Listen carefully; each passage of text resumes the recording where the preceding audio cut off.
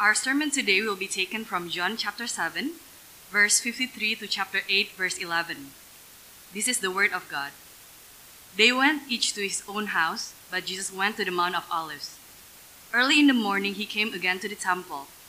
All the people came to him, and he sat down and taught them. The scribes and the Pharisees brought a woman who had been caught in adultery, and placing her in the midst, they said to him, "Teacher, this woman has been caught in the act of adultery. Now in the law, Moses commanded us to stone such women. So what do you say?" This they said to test him, that they might have some charge to bring against him. Jesus bent down and wrote with his finger on the ground.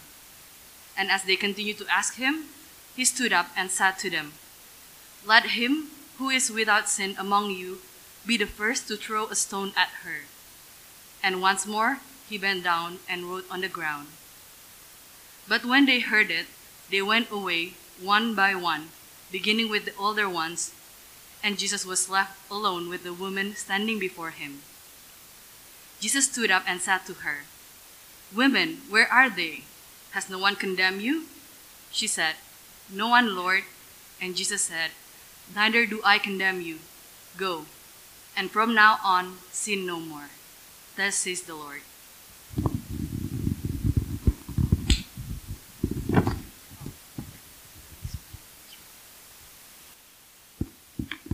Friends, welcome again. I am not preaching the sermon to you this Sunday, but instead I'm here to introduce the one who is preaching the sermon to you this Sunday, Elias Bribadi.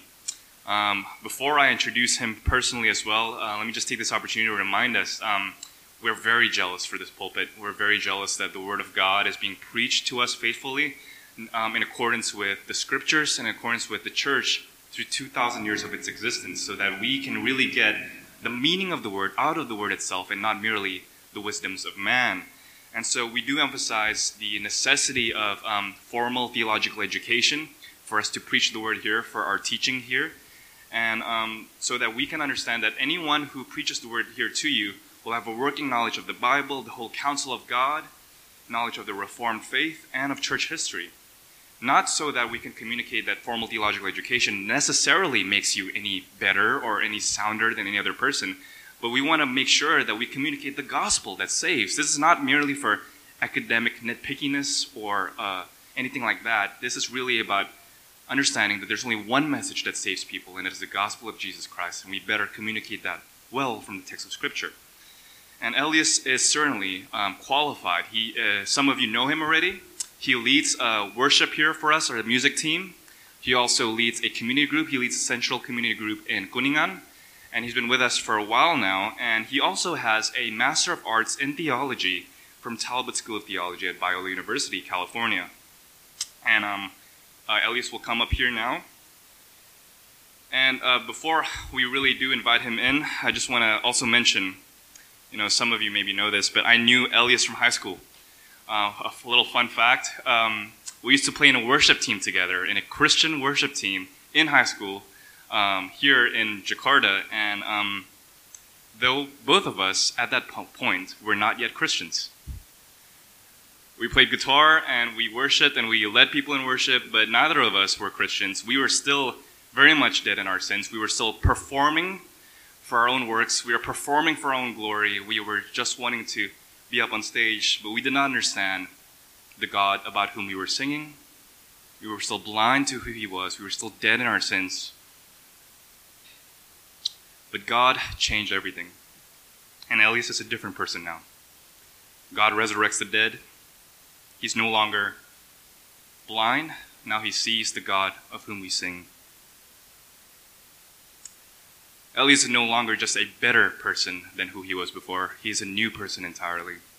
So Elias, as he comes up here to preach the word of God to us, we understand that this is not on his shoulders, nor on anybody here who preaches the gospel to you. No. The authority of God and the power that saves depends upon Christ and the righteousness that he purchased for us through his perfect work, not ours. So Elias, let me pray for you and for us.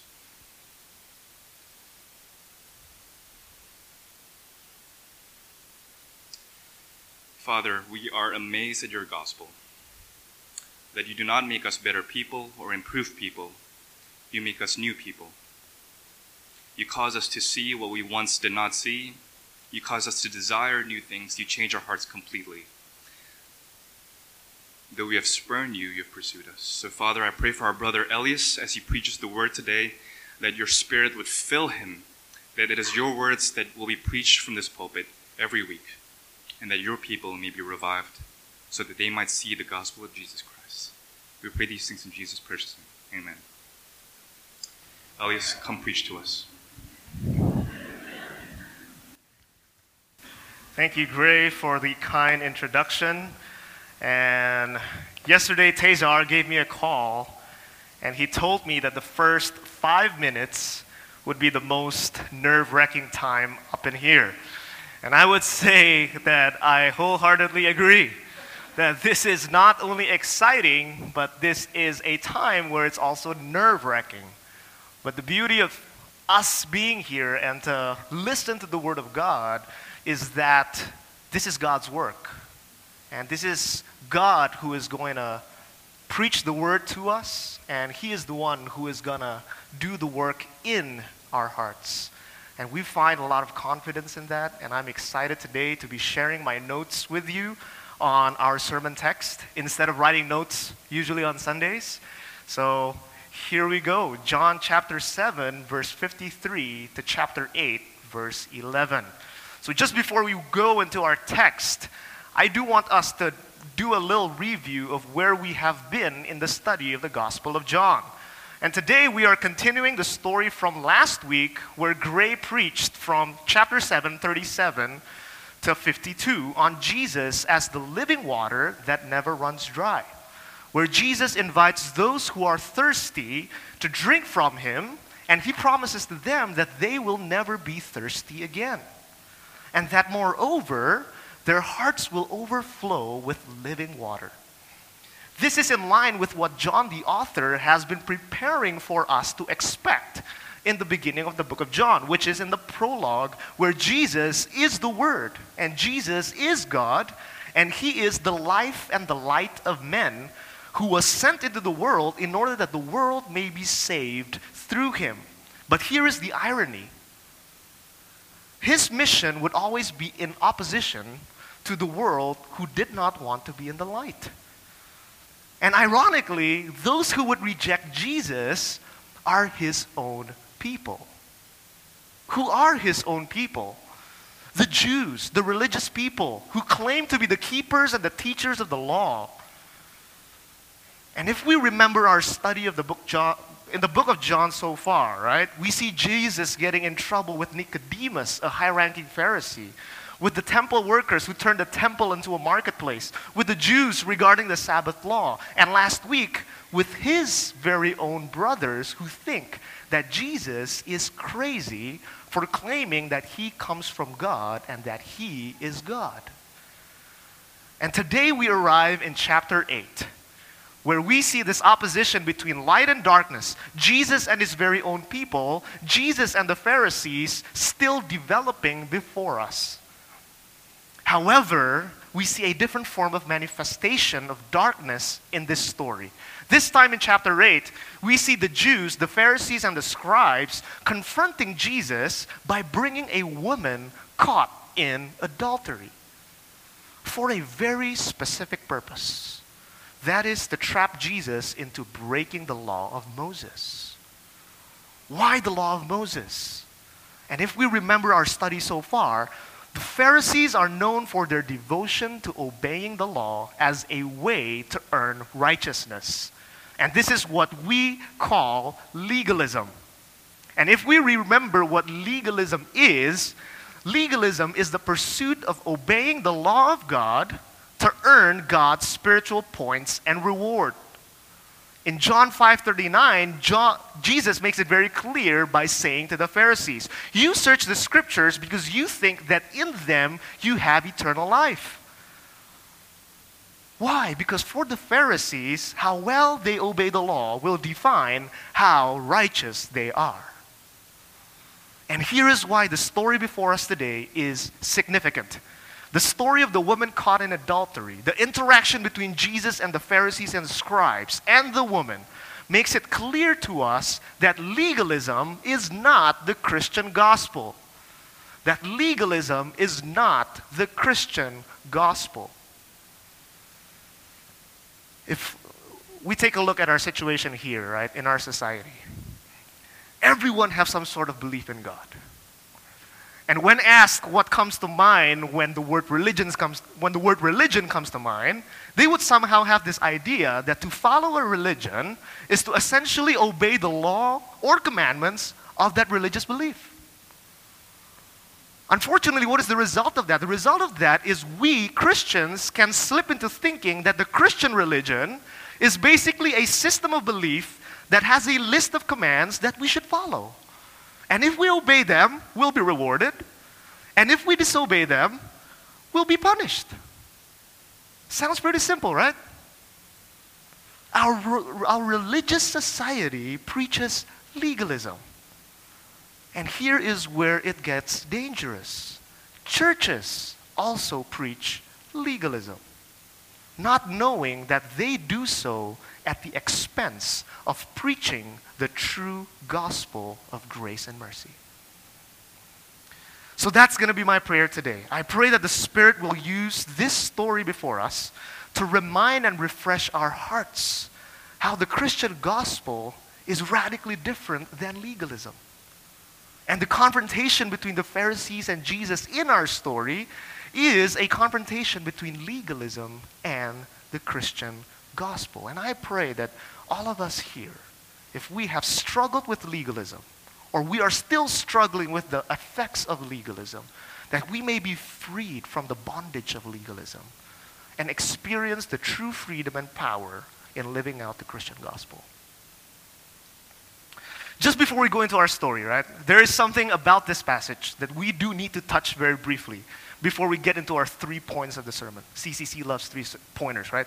So we're going to get to that. But just before we get to the 3 pointers of our sermon today, if you look at your ESV Bibles, if you have your Bibles with you, right, what does it say on top of the passage? It does not, it's not revealed here. But if you open your Bibles, ESV, right, what do you see on top of the passage? This is what it says. You will find this. The earliest manuscripts do not include 7 verse 53 to 8 verse 11. So in other words, this text was only added a few hundred years later into our Bibles. And this is why you see the brackets in the beginning and at the end of the passage, and on the screen as well. The fancy term for this is called textual criticism, which is the study of how we get our Bible translations today. So without spending too much time in this issue, I'll say a few words about this, because some people would use this as a reason to attack the reliability of our Bibles, right? And if this issue catches your attention, we can certainly talk about this after the service, or perhaps during community groups. But if these do not interest you, hang in there. I promise you that we're not going to be spending too much time in textual criticism. But here we go. So many liberal scholars think that this is a reason to doubt the reliability of our Bible. Why believe in a holy book when there are parts that were only added later after the formation of our Bibles? Well, that's a fair question, right? And how should we respond to this? I guess this is how we should answer that. We praise God for His faithfulness in preserving His word to us through tradition and church history. By God's sovereign providence, this beautiful story is a story that tells a story of redemption. And it is preserved and added to our Bibles to confirm the message of the gospel of grace and mercy. So we don't find this a reason for us to doubt scriptures, but we find this as a reason to praise God, to learn about the heart of our Lord Jesus Christ and how He came to redeem sinners. Again, if you have any more questions regarding this, we can talk about this in greater detail later. But now, let us go into the 3 points of the sermon today. 3 things I want to point out from the text. Point number 1, the woman caught in scandal. Point number 2, the scandalous nature of the law. And point number 3, the scandalous nature of grace. And before we get into our first point, let us pray together. Dear Heavenly Father, give us grace as we come to listen to your word that is alive to us.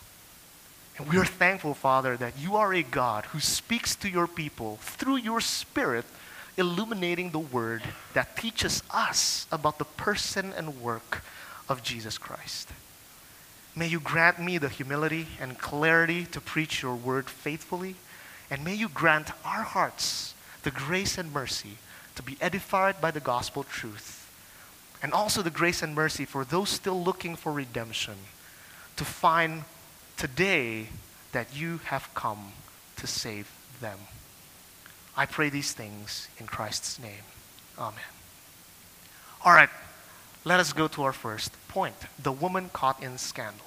So before we went on a sidetrack, right, we talked about how the Pharisees and scribes are the people of the law. They are legalists preaching legalism.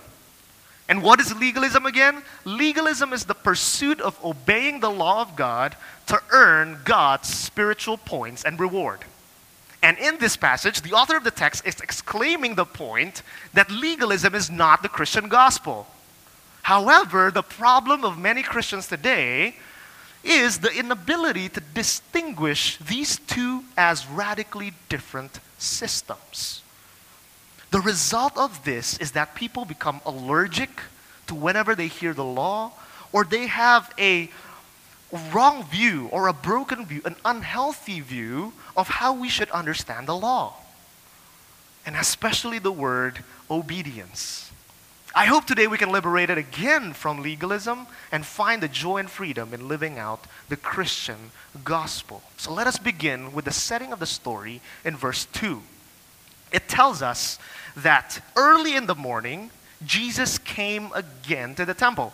And it continues to tell us that all the people came to him and he sat down and taught them. Going to the temple in the morning to draw the people to come and listen to him has been something that Jesus has been doing regularly. Note the word again to the temple. Jesus has been drawing the Jews who would normally go to the temple to hear the scribes and Pharisees teach the law. Why is this significant? This is significant because Mark in chapter 1 tells us that the students were astonished at his teachings. For Jesus taught them as one who had authority, and look at this note, and not as the scribes. And at once, Jesus' fame spread throughout all the surrounding region of Galilee. Jesus must have been teaching the law in a way that's radically different than how the teachers of the law have been teaching the law. And think about how this would affect the Pharisees and scribes. More people are being drawn to the teaching of Jesus than their teaching of the law. And remember, because they are legalists, they are people who find their identity and significance in their obedience and devotion to the law. And for that reason, they become extremely insecure because their religious influence, reputation, and fame are threatened by the growing interest of the crowd in Jesus. So look at what the Pharisees and scribes do in verse 3. And this will give us an understanding of why they do what they're doing. In verse 3 it says, they brought a woman who had been caught in adultery and placed her in the midst of where Jesus is teaching and preaching. Friends, this scene is pretty much like a Sunday morning service like today, where Jesus is teaching his students in the morning of the Word of God. And back then, the Word of God just means the Old Testament. And suddenly, imagine a group of religious leaders, or a group of pastors perhaps, suddenly coming and dragging a shameful woman caught in a scandal before us into our midst. And while all of us are shocked, I would be surprised. I would be extremely shocked. Look at what the religious leaders say to Jesus in verse 4. This is what they say. Again, it's in the middle of a church service where everyone is still trying to figure out what is happening before us. Teacher, this woman has been caught in the act of adultery. Now, in the law, Moses commanded us to stone such women. So what do you say? They bring a weighty charge or accusation. Note, has been caught, right? It's a perfect tense. They bring a weighty charge and accusation against the woman that she's caught in a scandalous act. And if you go down to verse 6, it tells us the real reason why they are doing what they're doing. This they said to test him, that they might have some charge to bring against him. You see, they are waiting for Jesus to say something that they can use against Jesus. And they're thinking probably something like this: Jesus, are you going to obey the law that commands us to stone such women and risk damaging your reputation as the one who provides forgiveness? Or are you going to defend the guilty woman at the expense of disobeying the law of Moses? What are you going to do, Jesus? What are you going to say? But before we go into Jesus' answer to that question, can we all imagine the shame and fear that she, the woman caught in scandal, must be experiencing during this time? She was caught in the middle of an act of adultery. And not only that, now the public knows about her scandal. We live in a very honor-shame society, right? Where reputation matters. And imagine us here being that woman where your reputation is being thrown out to the garbage. Now everyone knows that you are that woman who has been caught in the act of adultery. What have the Pharisees done that reveal to us how legalism works? First, legalism defines your identity based on your works. Works driven. Do you notice that the woman remains nameless? That her identity is only tied to her actions as the one who has been caught in the act of adultery. Think about something about your past that you don't want anyone to know, because if they do, you would be so extremely ashamed of that.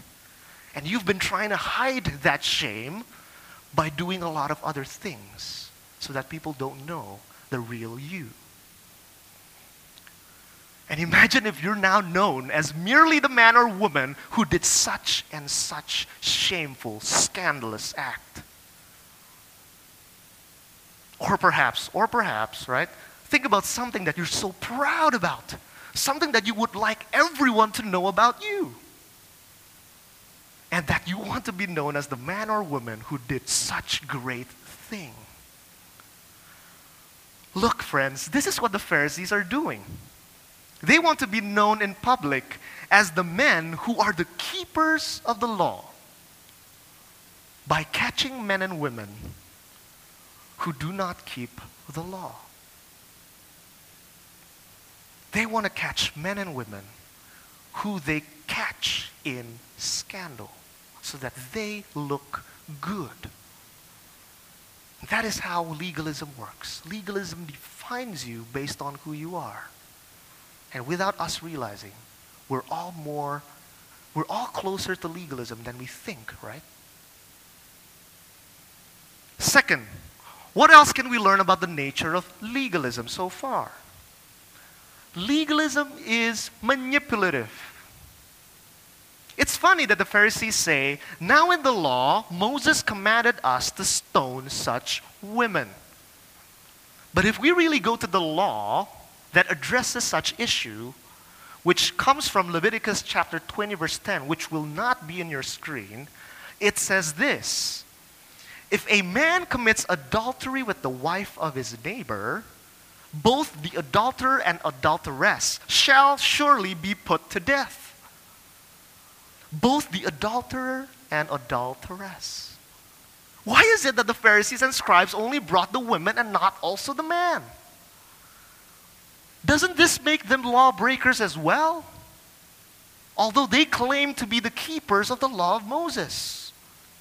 They manipulate the situation in such a way that they seem to be the law keepers at the expense of the woman caught in scandal. Legalism fuels the pride of the self-righteous, and legalism crushes the hope of the weak and shameful. Legalism fuels the pride of the self-righteous, the Pharisees, and legalism crushes the hope of the weak and shameful, the woman caught in scandal. Here's what's unfortunate.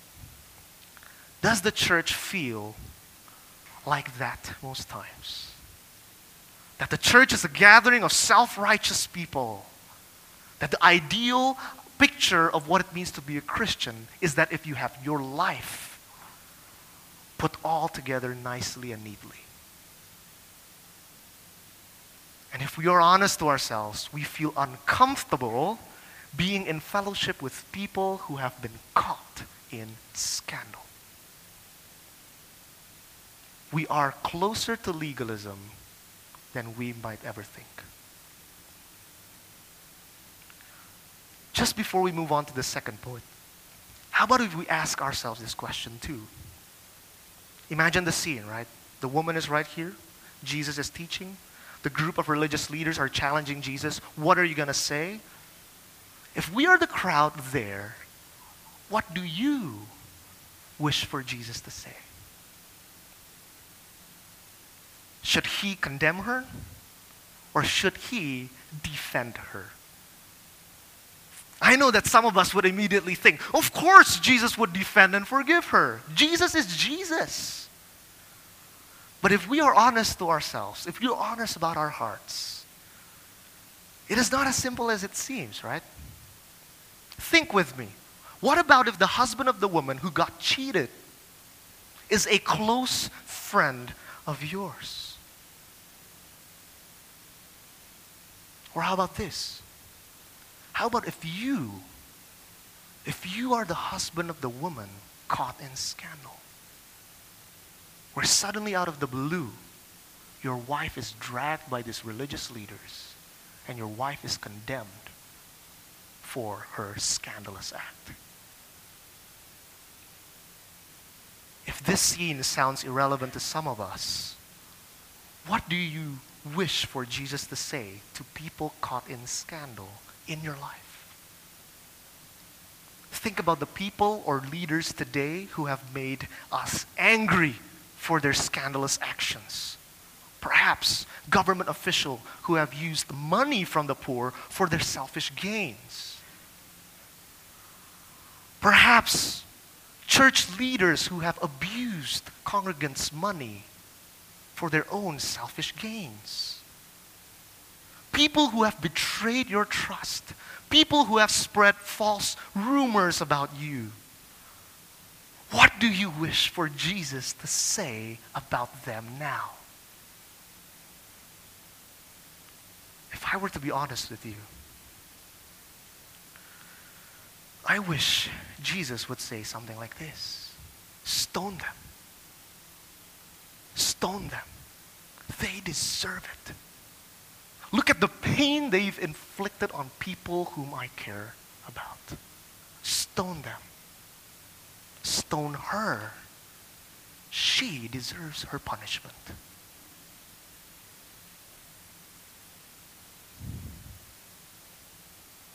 But here's something that we can also learn about legalism. Legalism makes the law subjective, right? After thinking about these things, we cry for justice. Judge her. Judge them. How about if you are the woman caught in scandal? How about if you are that shameful woman that is dragged here in the midst, and now the world, your close friends, know who you truly are? What do you wish for Jesus to say now? Friends, only when we are the ones catching others in scandal do we cry, justice. But when we are the ones caught in scandal, do we cry, mercy. Why? Legalism blinds us from seeing our own sins. And legalism magnifies the sins of other people. This is what the Pharisees and scribes, this is what legalism has done to the woman caught in scandal. As we move to our second point, remember that the Pharisees thought that they have got the perfect opportunity to trap Jesus, right? It's either Jesus condemn the woman or Jesus would forgive the woman at the risk of breaking the law of Moses. And to be honest with you, the Pharisees hope that they would say, forgive the woman, because that's what you have been telling us about who you are. And then I'll catch you in saying that, hey, you just broke the law of Moses. But let us go now to our second point to see how Jesus responds to this. Second point, the scandalous nature of the law. So look at what Jesus does in verse 6. Jesus bent down and wrote with his finger on the ground. Why would Jesus bend down and start writing with his finger on the ground? It's pretty weird, right? And he did this twice, again in verse 8. But here is where Jesus' actions resemble something in the Old Testament that the Pharisees are supposedly very familiar about. So let us look at Exodus chapter 19 verse 11 together and 31 verse 18 to see the parallel that Jesus is trying to draw from to make his point. In Exodus 19:11 it says this, "For on the third day the Lord will come down on Mount Sinai in the sight of all the people." And at the end of the scene in 31:18, he, God, the Lord, gave to Moses when he had finished speaking with him on Mount Sinai the 2 tables of testimony, tables of stone, written with the finger of God. Written with the finger of God. What is the point he's trying to make here? He is saying to the Pharisees, to the supposed teachers of the law who know the Old Testament inside out, hey, I am he who wrote the law, and I am he who came down to meet Moses. Are you seriously trying to challenge me by using the law of Moses, where I am the one who actually wrote the law of Moses? Here, guys, is the scene where the Pharisees are face to face with the law himself. And what is ironic about legalism again through this? Legalism makes you see the written law, but blinds you from seeing the author of the law. The Pharisees, how ironic, face to face with the law himself, claiming to be the keepers of the law, but yet they use the law in order to bring down the law himself. Legalism blinds us. Legalism blinds us from the truth. And here now we come to the climax of the story, where Jesus responds to the accusers of the woman after he bends down and wrote on the ground with his finger. Look at what Jesus says in verses 7 to 9 with me. "Let him who is without sin among you be the first to throw a stone at her." Let him who is without sin among you be the first to throw a stone at her. And then once more he bent down and wrote on the ground. But when they heard it, they went away one by one, beginning with the older ones. Beginning with those who thought they have earned the most spiritual points by keeping the law all their lives. As the true law of God, what is so scandalous about his response in verse 7 that these Pharisees begin to leave the scene? Here, friends, is what makes the law scandalous. The law functions as a mirror that makes us see our inability to obey the commands of God. For the law asks us, is there anyone among us who is without sin? Who is worthy to pick up that stone and throw it at the woman caught in scandal? Paul would say that no one is righteous, no, not one. For all have been charged, both Jews and Greeks, that all are under sin. The law has made it plain that there is truly no distinction in God's eyes. For all have sinned and fall short of the glory of God, according to Romans 3:23. The law, Jesus Christ, have made it plain that none of the Pharisees are worthy. Why? Because all the Pharisees are in scandal as well. They are all guilty before God as well. For whoever keeps the whole law but fails in one point has become guilty of all of it. O Pharisees, you hypocrites! You are the breakers of the law, and yet you accuse others for breaking the law. But O fellow sinners, are we not also fellow hypocrites like the Pharisees? As I was reflecting about this particular verse from the story, as I was preparing this, the Lord was gracious enough to remind me of how He saved me from legalism. For the longest time in my life, right, before I became a Christian, I thought I was worthy to pick up that stone and throw it at sinners. I was born in a Christian home. I grew up as a devout religious man. Somehow I was so drawn into godly things and religious things. I was a person who grew up wanting to not only stay out of troubles or scandals perhaps, I wanted to be one who is known for my good and reputable works. As Gray has mentioned already, right? I was very active in doing church religious things. Even in high school, we were in the same band together, and Evan Tan, our worship leader today, was also in that same band, right? We would look cool and we would play songs thinking about Jesus and His glory, and yet deep down in our hearts, we are saying to ourselves, oh, look at us. How cool are we? It's great to feel that everyone is watching you. But as I was doing all these things, all these good things, people did not know. I was even blinded that I was also living a lifestyle of sin to myself. I was very good at pretending to be holy and righteous. And people knew me, my family knew me as a good religious kid. Nothing wrong with Elias. As I grew up, I became a very judgmental person. No compassion whatsoever to those struggling with sins. What's so hard for them to repent from their sins and then go to Jesus if I could do all these things? Look at me. Follow me. I can do these good things. I can stay away from that trouble. I can stay away from that lifestyle. What's so hard for you to do these things as well?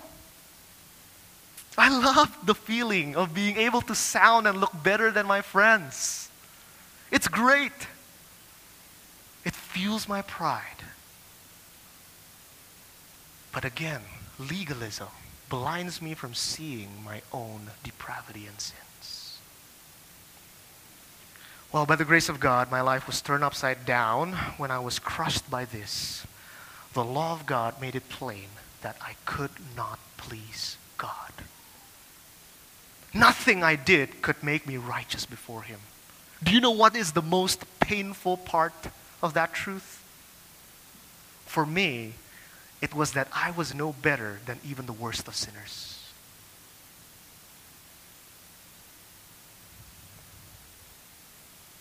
Why was it painful again? Legalism. Legalism.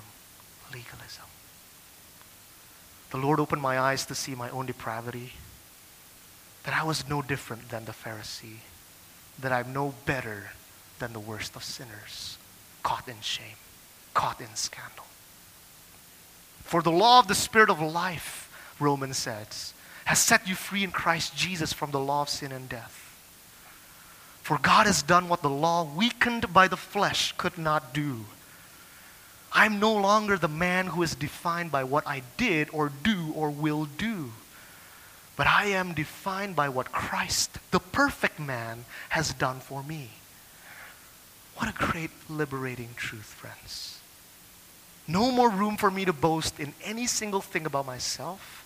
No more room for me to judge those in sin. For if God could save a wretched hypocrite like me, He could save the worst of sinners. For He alone does the work of my salvation. But as I was thinking about this, friends, this is what I think makes legalism so dangerous.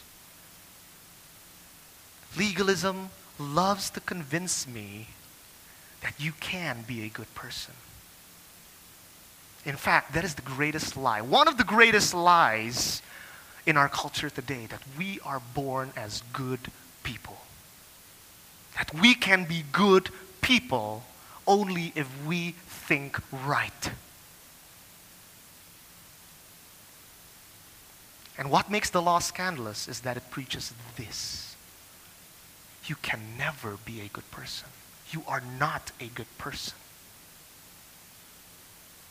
You contribute nothing to your salvation except the sin that made it necessary, as Edwards liked to put it.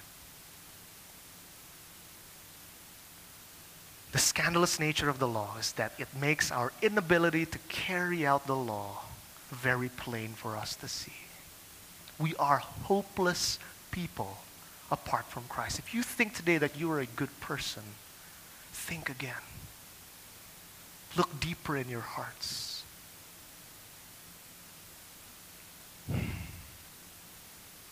We must now move on to the third point. So we've covered how legalism has caught the woman in scandal, and we've also covered how the law is scandalous, especially to those caught in legalism. And now the scandalous nature of grace. How does grace answer legalism? What makes grace scandalous? Let us look at the end of the story. Verse 9. Jesus was left alone with the woman standing before him.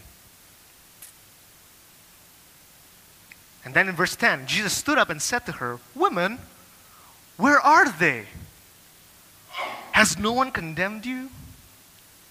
And the woman said, "No one, Lord." And look at what Jesus said to the woman caught in scandal. "Neither do I condemn you. Go, and from now on, sin no more." Note the scene in verse 9. That Jesus was left alone with the woman caught in scandal. If previous to this, the Pharisees were face to face with the law himself, here, the woman is standing face to face with the law himself. As a matter of fact, this is like all of us standing before God. We all are the woman caught in scandal in this story. But I know that some of us here may be thinking, right? Hey, I'm not an adulterer. I'm a faithful husband. I'm a faithful wife. I'm a faithful kid to my parents. I've been a good boy. I would certainly think something like that if I were there sitting with you. But here's what's scandalous about sin. It goes deeper than what is seen from the outside. Sin goes deeper than what is seen from the outside. What is the woman actually guilty of? Is it that she committed adultery? Is that it? Or is she guilty of finding her joy and satisfaction not in the Lord, but in what men can give? That is scary for us, friends. Because if sin is defined in that way, not so much in the things that we can see externally, but if sin is defined by what happens internally that causes us to do the things that people can see, doesn't this make all of us guilty? If we truly look deep into our hearts, aren't we also guilty before God like the woman here? Let us take a moment here, right? Let's not rush things and take a look at our own hearts. And be honest with yourself. Where do you find your ultimate joy and satisfaction in? Where do you find your ultimate joy and satisfaction in?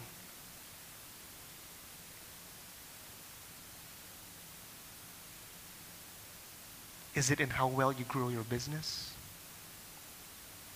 Is it in how well you raise your family? Is it in how well you please your parents? Is it in how well you keep your reputation? You might think that these are good, or even think that God wants you to do all these things.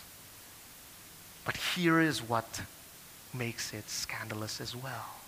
To make these good things ultimate things is to make God secondary. Is to make God secondary. And that is what defines what sin is. Idolatry, unfaithfulness to God. And that is what the woman is guilty of, ultimately. And that is what makes all of us here guilty like the woman.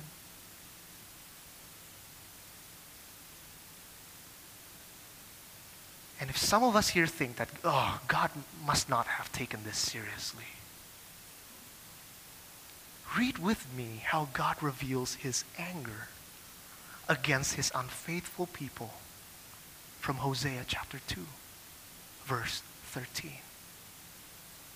God swears to do this. He swears that he will make sure that this is carried out. And this is what it reads. I will punish her for the feast days of the Baals when she burnt offerings to them and adorned herself with her ring and jewelry and went after her lovers and forget me, declares the Lord. In other words, if we find our joy and satisfaction in anything but God, regardless of how good those things are, it could be your family, it could be your reputation, it could be your wealth, it could be your success, it could be your marriage. God is a jealous God, and he will surely punish those who have been unfaithful to him. The woman caught in scandal has ultimately sinned against God. And we, like the woman caught in scandal, have all sinned against God. And we all, no exceptions, deserve his holy wrath. And we all are these people whom this punishment is going to be given to.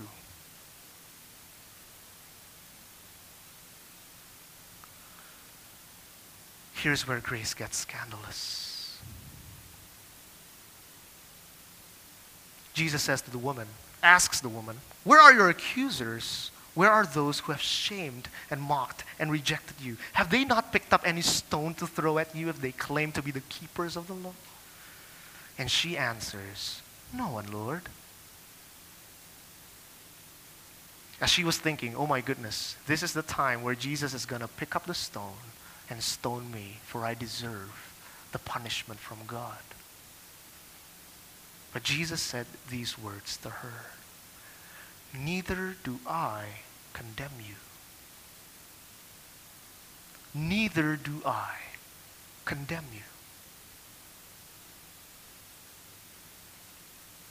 And in the passage we read, at our assurance of pardon, Hosea 2, verses 14 to 15, this was the promise of the Lord to redeem his unfaithful people, whom he has called as unfaithful, a harlot, a prostitute, a whore. Hosea 2, verses 14 to 15. Therefore, behold, I will allure her and bring her into the wilderness and speak tenderly to her. And in that day, declares the Lord, you will call me my husband. No longer will you call me my Baal. Instead of condemning the woman like what the Pharisees have done, Jesus says to the unfaithful woman caught in scandal, and to you and to me, guilty sinners before him, that we are his bride. And that he has made you and I clean by his blood. That he loves you. That those caught in scandal, Jesus says to us today, I love you. You don't have to be afraid of living your life trying to keep your shame private. For I know them all, and I still choose to love you.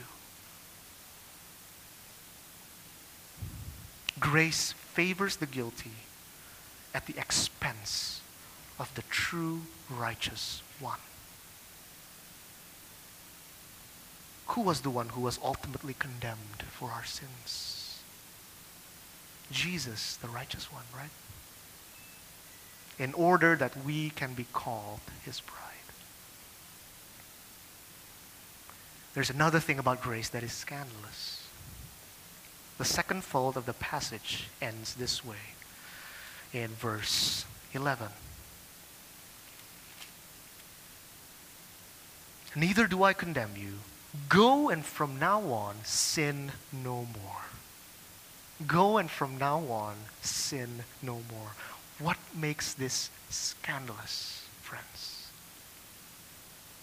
It is scandalous because grace doesn't only make you clean, but grace gives you a new heart that finds everlasting joy, everlasting satisfaction in Christ alone, the giver of all good gifts.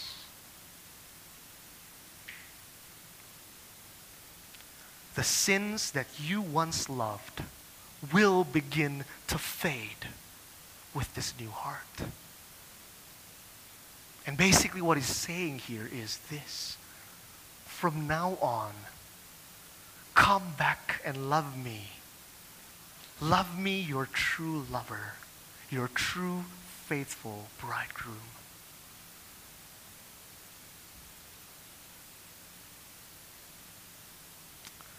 How do we have the strength? How do we have the strength to love him and to sin no more?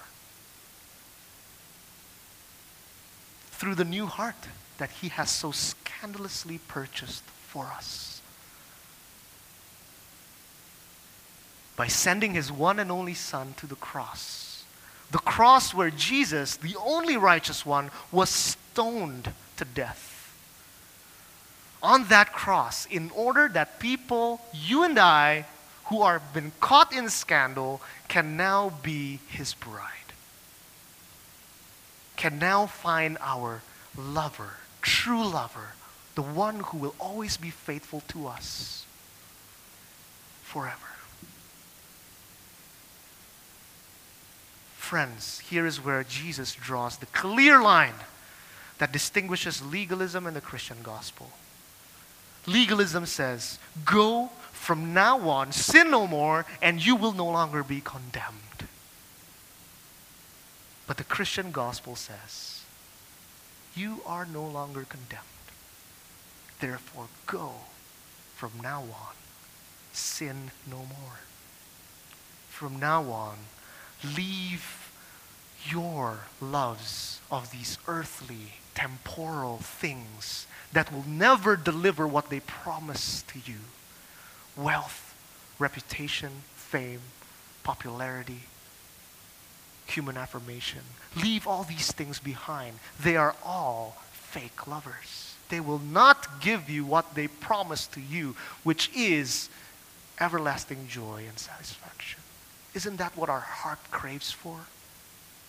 And here Jesus, our true lover, has offered himself, has demonstrated his love for us, that while we were still sinners, while we were still caught in our scandals, he died for us. And that becomes the power and the grounds for Jesus to say to this woman, you are no longer condemned. And because of that, go from now on, sin no more.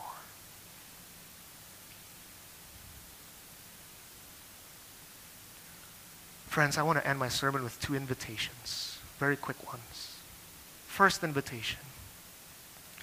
If you feel yourself, if you see yourself, if you realize, if the Lord convicts your heart today that you are like the Pharisees and scribes, like the people who crave for recognition, envious of the success of other people's ministries and good works, other people's success, always wanting to look good in public, the gospel reminds us today that none of you are more righteous or more holy than a woman caught in scandal. Jesus Christ died to save you from your self-righteousness. Jesus invites us by saying, believe in me, drink from me, for I have died and have rose again to birth in you a new identity that's no longer defined by your imperfect work, but defined by Christ's perfect work. Friends, if this is you, you are no longer the one catching people in shame, for you have been caught in grace.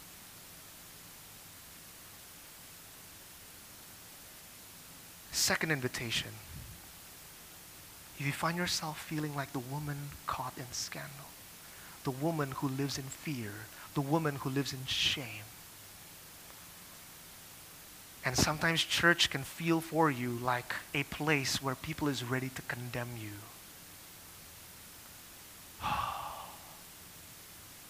The gospel tells us that you are no longer condemned, that I love you. I have died for your deepest shames, and I've given my righteousness upon you, that you are now righteous because you are mine. God did not send his Son into the world to condemn the world, but in order that the world might be saved through him. The gospel frees you from your guilty state and your guilty conscience, for there is already somebody who died your death in order that we may live his life. Believe in me, drink from me. Friends, if this is you, you are no longer the one caught in shame, for you have been caught in grace. May these words of our Lord Jesus be our meditation and reflection today as we prepare our voices to sing of his grace and mercy. Neither do I condemn you. Go from now on, sin no more. Let us all pray.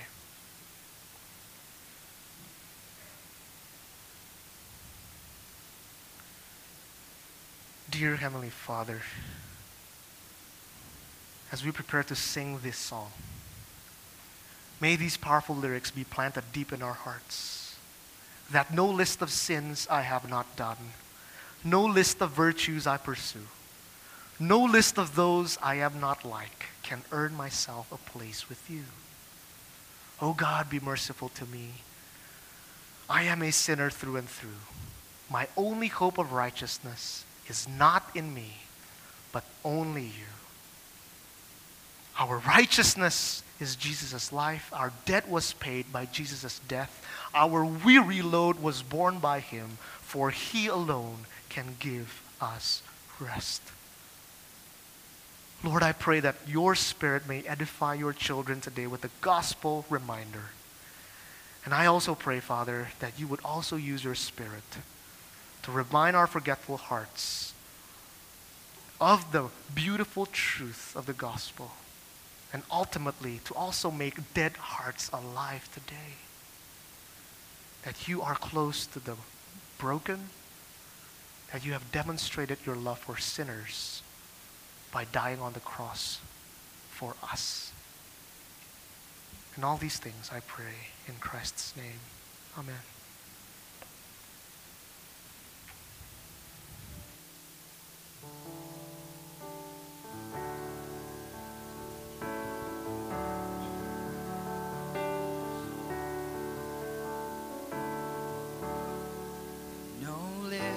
Of sins I have not done, no list of virtues I pursue, no list of those I am not like, can't earn myself a place with you.